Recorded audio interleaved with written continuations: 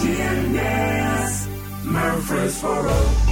This is FM 100.5, 101.9, AM 1450, and WGNSradio.com. Rutherford County's place to talk. Stand by, Rutherford County. The WGNS Action Line continues. A search for truth. I know you're out there somewhere. I know you're out there somewhere you can hear my voice. I know I'll find you somehow. Good morning to you. Welcome into the Action Line from WGNS. We are going to be focusing on COVID-19 this morning, and we're going to be first talking with Gordon Ferguson, who is the president and CEO of St. Thomas Rutherford Hospital. Gordon, good morning to you. Good morning, Bart. Good to have you with us this morning. You also have Sandy Wamsley there with you. First of all, let's look at the COVID-19 situation. How are we faring here in Rutherford County, and how is the hospital doing? Well, Bart, let me just thank you for giving Sandy and I an opportunity to speak with you this morning. I can tell you that we are extremely busy here at the hospital in terms of dealing with our COVID population. We had actually kind of stabled off a bit during the summer months, but I guess it was around October or so we started seeing a bit of an increase. And right now, when I look at the numbers for Rutherford County in terms of confirmed COVID-19 cases, we're actually just below about 20,000 in terms of total confirmed cases. So we certainly have seen an uptick in the last few weeks. I do believe some of that is attributed to probably the Thanksgiving holiday, where folks may have let their guard down a little bit, but certainly our hospital has remained extremely busy, as I think all healthcare providers in our community who are taking care of this segment of the population. We're hearing so much about the ICU rooms that are available across the state. Are we looking pretty good here in Rutherford County as far as available rooms? Yes, I think for the most part. Of course, it is tight. Certainly, I'm not sure regards to the ICU beds at Stonecrest, but I know here we have 32 critical care beds, and I know, for example, this morning we've got all but 2 of these beds filled. It's a very fluid situation. We'll be moving some out, I'm sure, later today to a floor where the care is less critical care, but still staffed with a very strong ratio of nurses. And then through our ER, chances are we'll see these beds be refilled by the end of the day. But again, we just are doing our best to make sure that we provide the best care we can to our patients, which, as you can imagine, right now with the pandemic and the surge that we've seen, that does continue to be a challenge, but one that I really appreciate the efforts of our staff for staying in and hanging there with us and making sure we're taking care of our community. Now, the first round of COVID-19 vaccinations have been given out to some of the first responders, the first line of defense there, physicians at the hospital. I understand that starting Monday, they were offered also to police officers, firefighters, paramedics, and what group comes up next? And do you have an idea of how they will be administered? Yes, I think one of the bright things that has occurred this month has been the delivery of the vaccine. We actually started our vaccination process last Thursday afternoon, and we have converted the lobby of the 8th floor to be the location where we process the associates and physicians through the kind of registration area. And just as of today, we have provided vaccinations to 850 individuals. That's going to be a combination of our own hospital staff as well as physicians in our community that spend a great deal of their time here taking care of patients. I'm not 100% sure where Rutherford County Health Department is. I believe they have started providing the vaccination to first responders, and then they'll work through different segments of the population from there. We're going to continue through the holidays to encourage our staff to participate in this. I'll admit my time came up this morning, so I had my vaccination, the first of one doses of the vaccination earlier this morning. So, we started with those individuals that were most closely caring for patients, and particularly our COVID population, and now we're just working through the different levels of staff.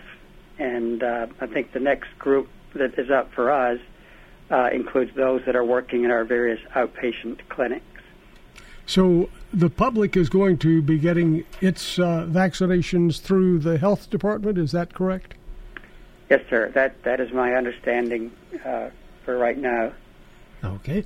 You have a person there with you this morning. Tell us a little about her background and then introduce us to your guest. Okay. Sandy Walmsley is one of our directors of nursing. She works most closely with our maternal child services program, which is extremely strong program in terms of number of deliveries we provide here. But Sandy has actually stepped in to be one of our leaders in terms of the vaccination process. And it is a very detailed process that we have to go through in terms of how the vaccine is stored. But yes, Sandy is one of our great leaders here. Very good. Well, let's talk with Sandy. And Sandy, I'm guessing that it's a challenge to keep the vaccination at that critical temperature. Has that presented any problems for you at this point? Well, you're right. It is. There's a 4-step process for actually thawing the vaccine, and we have not experienced any issues with the management. Our pharmacy team have become experts and are working with the state and with Pfizer to make sure that we are handling that vaccine appropriately and getting it to our associates. Now, tell us about the suggestions that you have as we enter the Christmas season. Christmas is just 2 days away. Tomorrow's Christmas Eve, and people are going to be getting together. What can they do to make that safer? Well, we want to, of course, follow our state and our governor's suggestions for limiting the number of people at gatherings and the number of households at a gathering. We know this is a tough time to be away from our loved ones, but it's a great time to drop off food and gifts. We can still celebrate with each other. I know my family is have a planned Google Meets meeting. So we are encouraging folks to continue to social distance, wear your mask, good hand hygiene, and just keep your gatherings to a minimal number with a minimal number of households. Sandy, if you would, tell us about what people should do if they get sick. One it doesn't have to be COVID-19, but any issues over the Christmas weekend. Is the emergency room a good place for people to come? Certainly, if you are experiencing a temperature, the CDC is now saying over 99.7, a productive cough, and things that you wouldn't be able to handle at a quick clinic or by calling your PCP. So we would encourage folks that are having difficulty breathing or a sustained temperature to come to the emergency department. Very good. So, and I noticed that for some reason people, I guess out of fear, have put off going to the emergency room sometimes when they have heart issues, and that is a real mistake. Correct, Bart. We have actually separated those folks that are coming in who are symptomatic for COVID to a separate area of the emergency department, and so it is completely safe to come into our emergency department to be treated for other illnesses, and we would not want someone who is experiencing strokes or heart attack symptoms to stay at home. Very good. Sandy, we do thank you, and thanks to Gordon Ferguson for joining us this morning and getting us up to speed on what is happening at St. Thomas Rutherford Hospital. Thank you for all that all of you do at St. Thomas. Thank you, Bart. And if I could just add my own words of appreciation to your listening audience.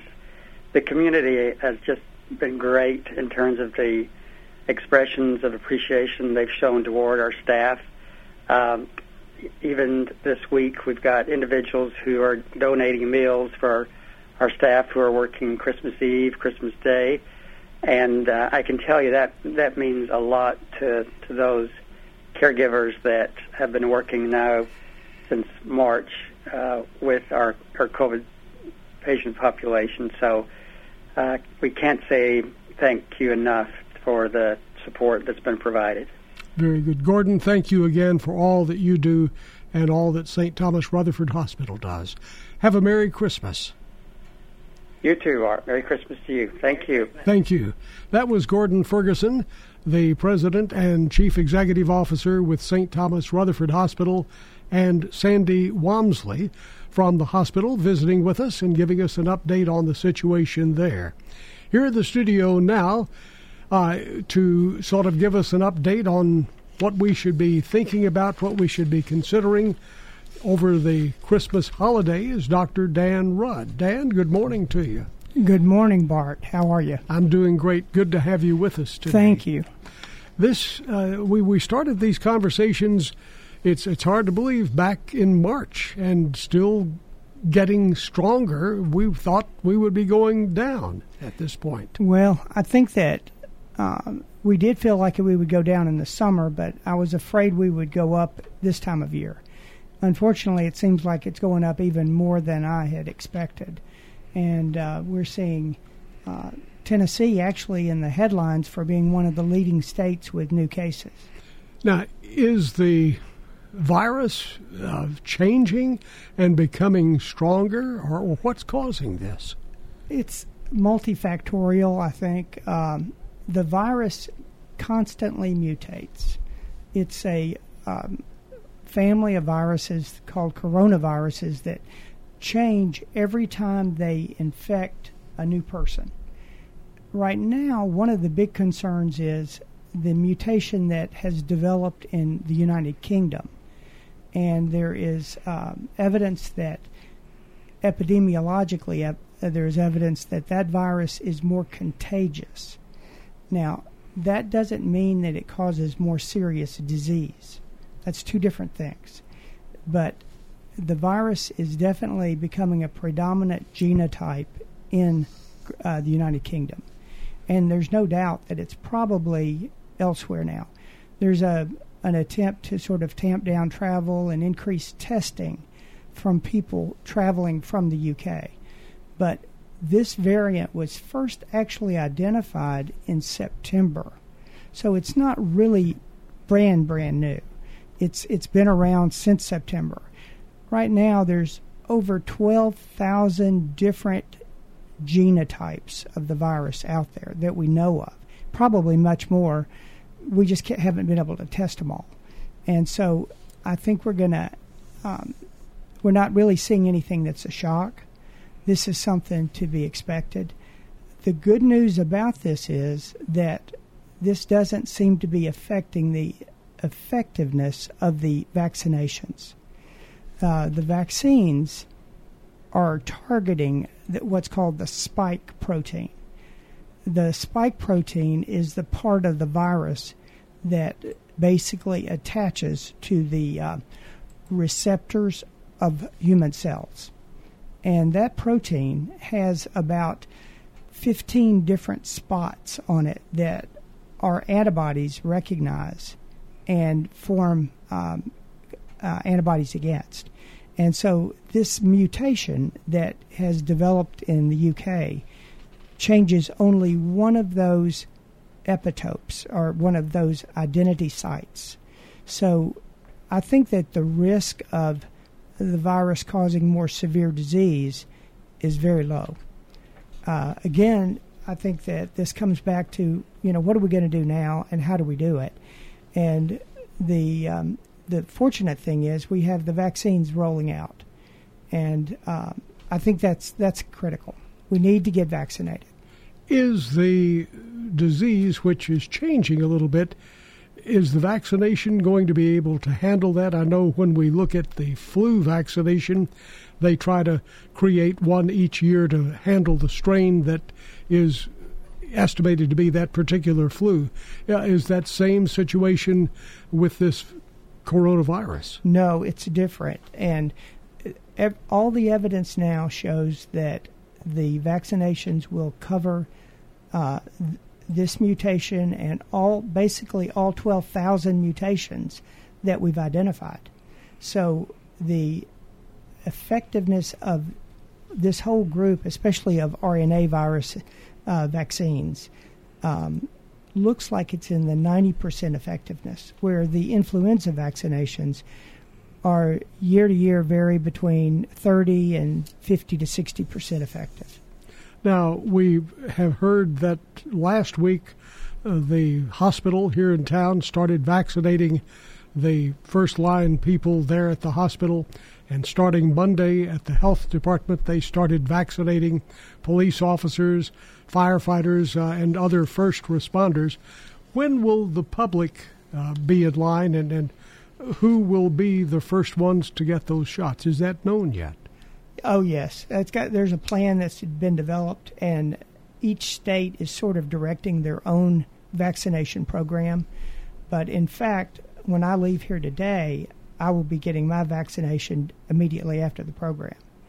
And so I feel like that it's important to lead by example. There are a lot of people who are afraid of the vaccine. There are a lot of stories that have circulated on social media that are just poppycock. They're really ridiculous. And the vaccination is safe. The vaccination is effective. And the vaccination, the ability to be vaccinated is going to increase rapidly as these vaccines come online. We're going to see millions of doses out very soon. And I would say in middle February to early March, everybody will be able to get a vaccine. Now, it's going to take time after the vaccinations for the, quote, herd immunity to develop. Herd immunity is basically community immunity. And it's probably going to be 60 to 90 days after the people who want to be vaccinated are vaccinated and this community immunity develops. But when the vaccine is given, right now the schedule is a 2-dose injection on day 1 and day 21. And the estimate is that 10 days after the second dose, you can feel you're protected, which would be the equivalent of day 31 from the first dose. So we can expect to see decreases in the numbers, but I'm afraid it's going to come after another surge. We're going to see a post-Christmas surge. The estimate now is 84 million people will be traveling for Christmas. That is way overboard. I'm afraid it's going to create this surge that we will see that will be, I hope we can handle it at the hospitals. That's really our main risk. You know, in the beginning, there was talk about flattening the curve. We didn't really know how the virus was going to behave in the beginning. We've had to watch it and see what happens. And now we can see that percentage-wise, the risk of dying from the virus is very low. But there will be people who die, and there will be people in younger age groups who die. And so the best thing is to not get the virus. Now, you know, that I'm seeing a lot of it. This week, I've probably seen another 100 cases, and that's a big surge. I think that's coming from the post-Thanksgiving connections. I think that we'll probably see a little dip, and then after Christmas into mid-January, we'll see another surge. So with Christmas being, and New Year's too, you have a longer period of people being together. Do you think that the surge will be dramatically more than what we're seeing right now, which was Thanksgiving? I think it'll be significant. I hope it's not going to be dramatically more, but it just depends on how safe people are. I think most people do try to follow the rules. And the governor yesterday extended the state of emergency for Tennessee until the end of February. He also gave strong recommendations for holding groups down to no more than 10 people and limiting the households that are together. He did not issue a statewide mask mandate, which I was disappointed that he didn't do. But I feel like that, you know, people are going to still do what they want to do. I encourage the use of masks. I think they're cheap and easy. I think, you know, social distancing, hand washing, all of those things are very helpful and will help to decrease the numbers.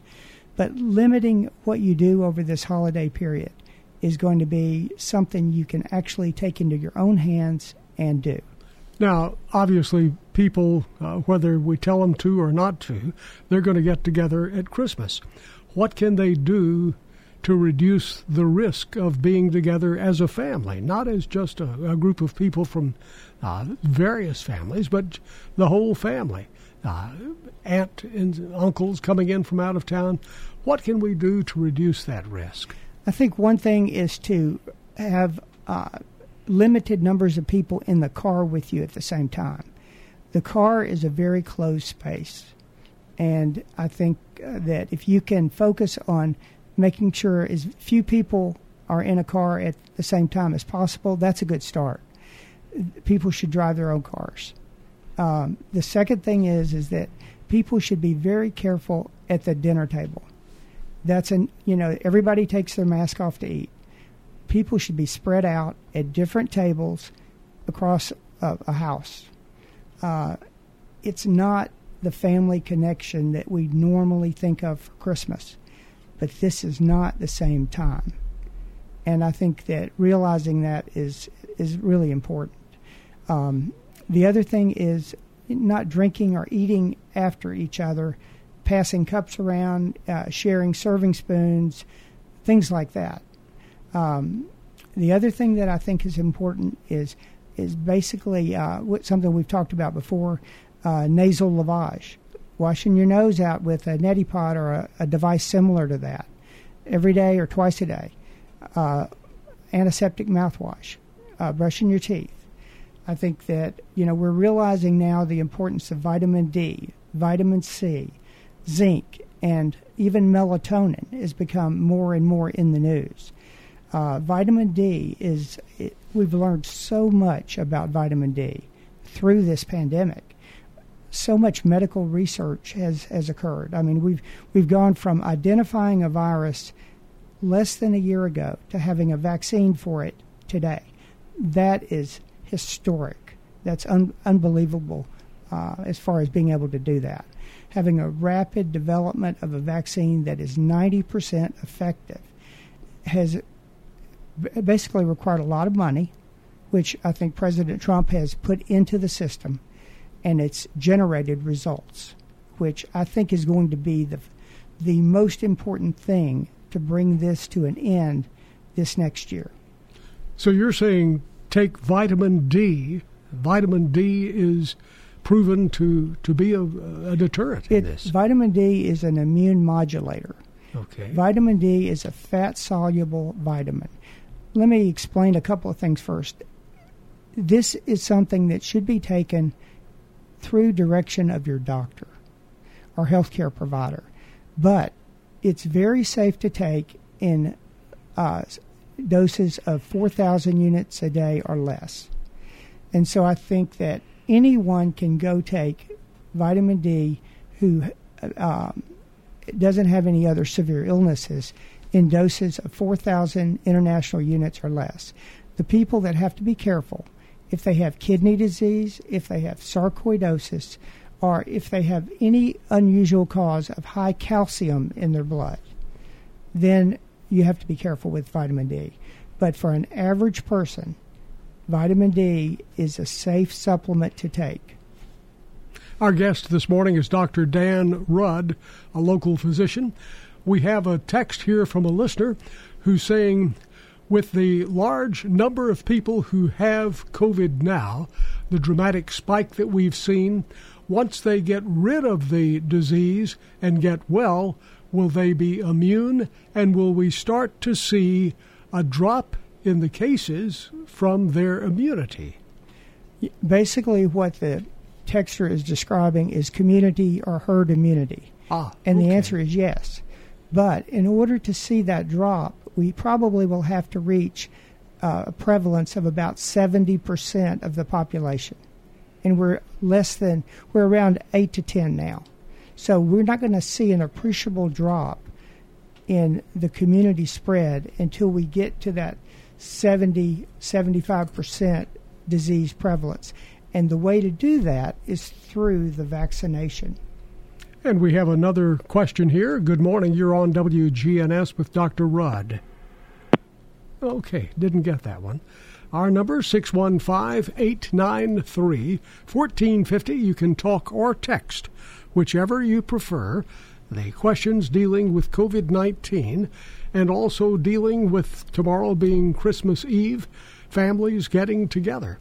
How important is it to wear a mask at family get-togethers? The more you wear it, the safer it is. I know it's inconvenient.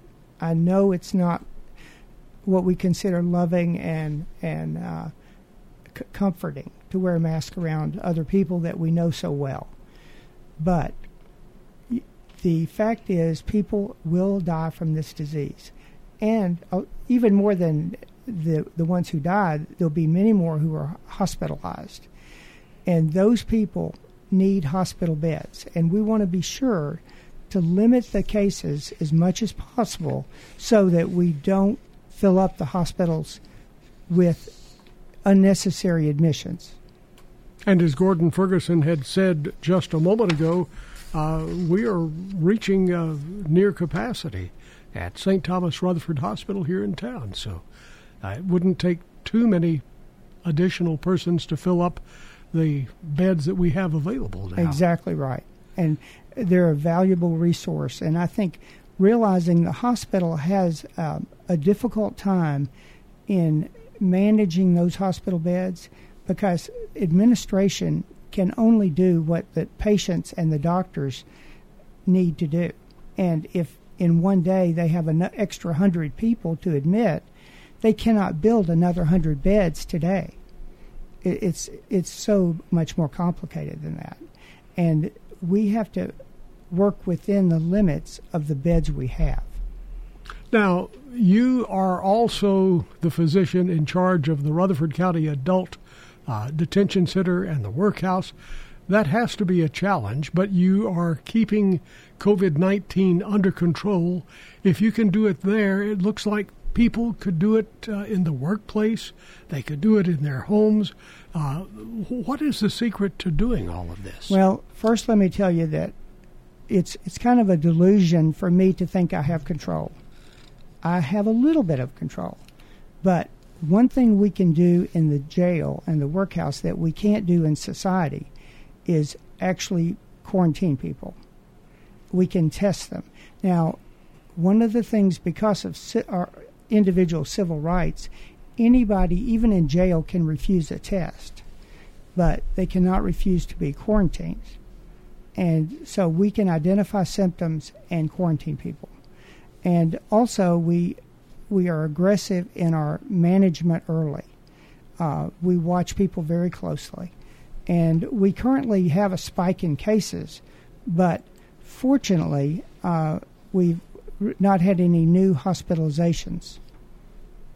We have a text here from a listener who says they've been confused by some of the symptoms that they seem to be changing. What are some of the symptoms people could be aware of that makes them know that they may have COVID-19?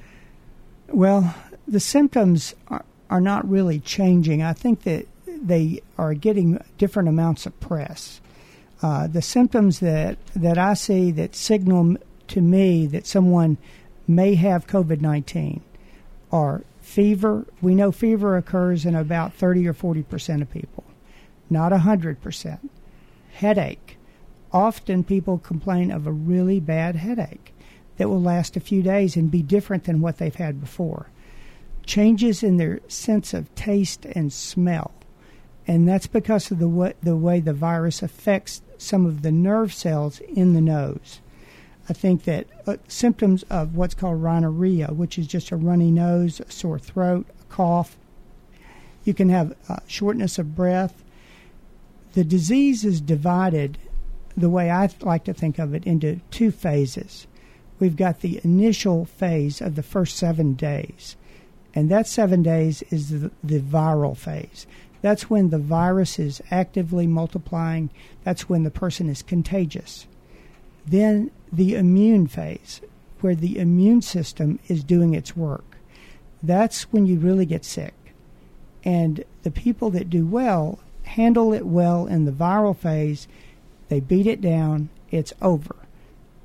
The people who have immune dysfunction end up with this longer course of disease.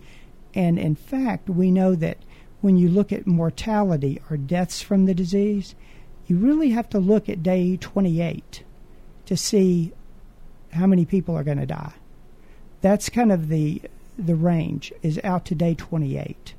So the vast majority of people catch the virus, respond to it in a week, and in 10 days, they're not contagious and they can go back to work. But if they prolong and continue, they have a problem. They do, and I think that the way the CDC has directed this is that at 10 days, if you're still taking fever-reducing medicine or your symptoms are moderate to severe, you can still have a sore throat a little bit, you can have a headache, but if you have shortness of breath, cough, and you're really sick still, you're probably still contagious, and you have to go longer. And 14 days is recommended initially, and then a reassessment, and then maybe 21 days.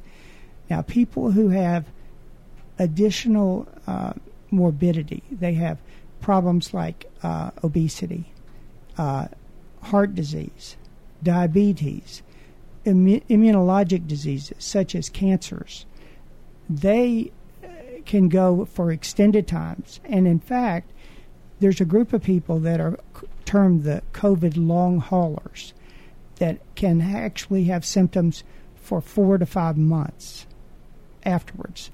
And that's something that it's hard to predict initially, but it does happen. Here's a text from a listener who says their family has experienced at least one case of COVID-19, and the children have both tested positive, but now they have tested negative after about 10 days. Are they really out of the woods? One of the parents still is positive, but the children are negative. Should they be cleared and be able to get out of quarantine? At 10 days after the test that you tested positive, if you have no fever and your symptoms are minimal to mild, you can go back out. You can remove yourself from quarantine. If you don't really need a retest at 10 days. It's based on symptoms, not testing. Ah, okay. We have another question here. This one said, I've tried the FAST test, and I got back a negative, and then I still felt bad and went back and took the longer test that takes a while to get an answer, and I was positive on that. Which one should I believe? Believe the positive. The positive one is correct. The fact is, when you do a test, it's a snapshot in time. And the only real way to know is to test every day. Now, that's not possible. We don't have the availability, and the cost is prohibitive. And so you can't do that yet. Now, they are developing tests that they, quote, call lick-a-stick, that basically you just lick it every day, and it can identify a large amount of virus, but not a small amount. But we don't have that out yet. But basically, if you have a positive test and you have symptoms to suggest the disease, that is almost 100% bet you have it. Now, we've been noticing that with the health department, they have been giving the test, and I understand they're in a period of transition where they're going to be using their staff to give the vaccinations, and switching over to individuals still can get the test on certain days, but they are self-administered tests.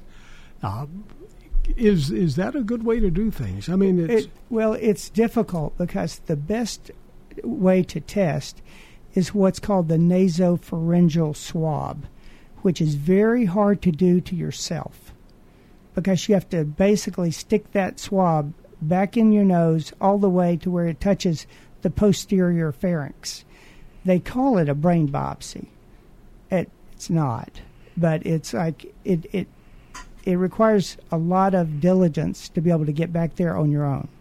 So a self-administered swab is less likely to produce true results.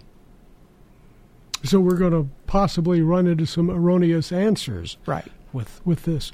So this could give us another false image of what's really happening. It's possible. Okay. So let's look at some more of these areas. What lies ahead?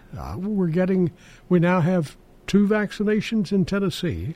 And is it divided up by counties as to which county gets one and which county gets the other? How is that handled? I don't know for sure, Bart, about that because this is basically administered through the state. And the way I look at it is it doesn't matter which one we have. If you can get it, take it. You know, the one that I will be getting today is called the Moderna vaccine. It's the second one to come out. But I have no preference and would take the Pfizer vaccine if that was the one that was available today. I think we have to realize they're all very similar. They're all very safe. And the main thing is to remember which one you took. Well, you'll get paperwork because you'll have to get a second dose. Oh, okay. That's what I wanted to be sure. It has to be the same as the first. Yes. Good morning. You're on WGNS with Dr. Dan Rudd. Good morning, Bart. Good morning. I have a question. That I call it the spit test, where you have that tube where they have you to spit in that tube and shake it up. How accurate is that test? That test is less accurate than the swab, but still very helpful. If that's the only test you can get, I would get that done. But it's not as accurate as the swab that goes back through your nose. All right. Thank you. Thank you for calling. Where do you get the swab test still? Are they... Actually, there's one that's been approved by the FDA that's sold over the counter in pharmacies that's about $30. Okay, and so that's what I'm seeing, the drive-thrus at pharmacies in the area? Well, you can go buy it yourself. You don't even have to... I mean, you can go in and buy it. And then take it home and do it yourself. Do you have to go in through the nose for the... They give you a swab and tell you what to do. Okay. Yeah, good luck. All right, good luck. Okay, that sort of gives us a clue right there as to the difficulty it might bring. As we continue to, here we are the day before Christmas Eve, and everybody's concerned. Everybody's concerned about what will happen, what will be the outcome. When will we know if our family made it safely through the holidays? How long after that get-together would we be seeing signs or not seeing signs? Well, the incubation period of the virus is 3 to 14 days. So 14 days after the last get-together is when you would know. So if you can make it 14 days, you're free. Well, you could get exposed anywhere, any day. But, any particular exposure has an incubation period of up to 14 days. Good morning. You're on WGNS with Dr. Dan Rudd. Good morning, Bart, and good morning, Dr. Rudd. Good morning. And thank you so much for taking the opportunity to help the community the way you're doing. I have a question for you regarding the after COVID-19. You're positive you've come through this. The side effects, I have a good friend of mine that has had it, and he is complaining about some things even after 3 or so weeks that he's clear of it. And I know some people have had it before, and y'all probably done enough study to determine months afterward. He's complaining about joints and stuff like that. Could you touch on the side effects for a little while, Doctor? Yes, sir. Basically, you're describing what's termed the long haulers syndrome from COVID-19. And there is a lot of study going into this now.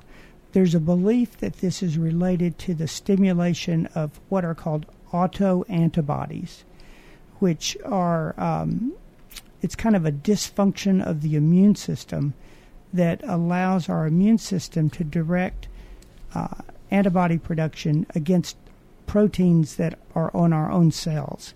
This has been shown to occur in viral infections of different types in the past, and we're identifying it now with COVID-19. This can be several months in duration, maybe even years. We don't know yet, but it can be a while. And the treatment of it is really supportive because there's no specific treatment. Hey, here's another text from a listener. It says, I heard a mask to a germ was about the same as a fly to a chain link fence. What are your thoughts on that? Well, that's a pretty good analogy. I think that masks vary in their effectiveness. And so people that, wear the mask under their nose, it's almost zero. I think that the closer you get to the N95 mask, the more effective they are. That's why, it's a hedged bet. You're doing what you can do to limit it. It's one of those things that the best thing to do is not even be in the same time zone as somebody infected. But we can't do that. And so the closer we have to get to people, the more protection we need.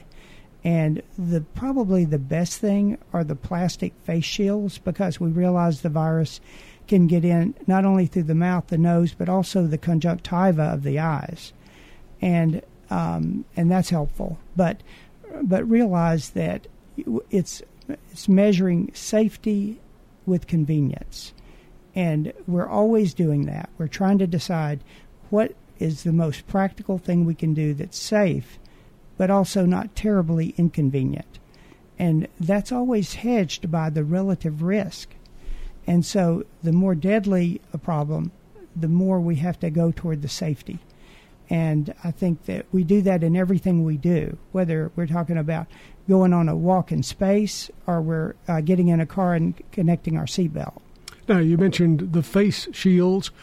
Should you wear a face shield and a mask, or just the face shield by itself? It depends on your relative risk acceptance. Whatever you're willing to tolerate is probably the best thing to do. There are a lot of people that the mask is, that's all they're going to do. And I think that's a lot better than doing nothing. Wearing glasses with the mask is better. Wearing goggles with a mask is better. Wearing a face shield is better. But at the same time, we've got to live. And that requires judgment. We have another question here from a listener, a text, and they said that they had heard that one of the possible side effects is an increased risk of dementia after having COVID-19. Is there any truth in that? That has not been proven.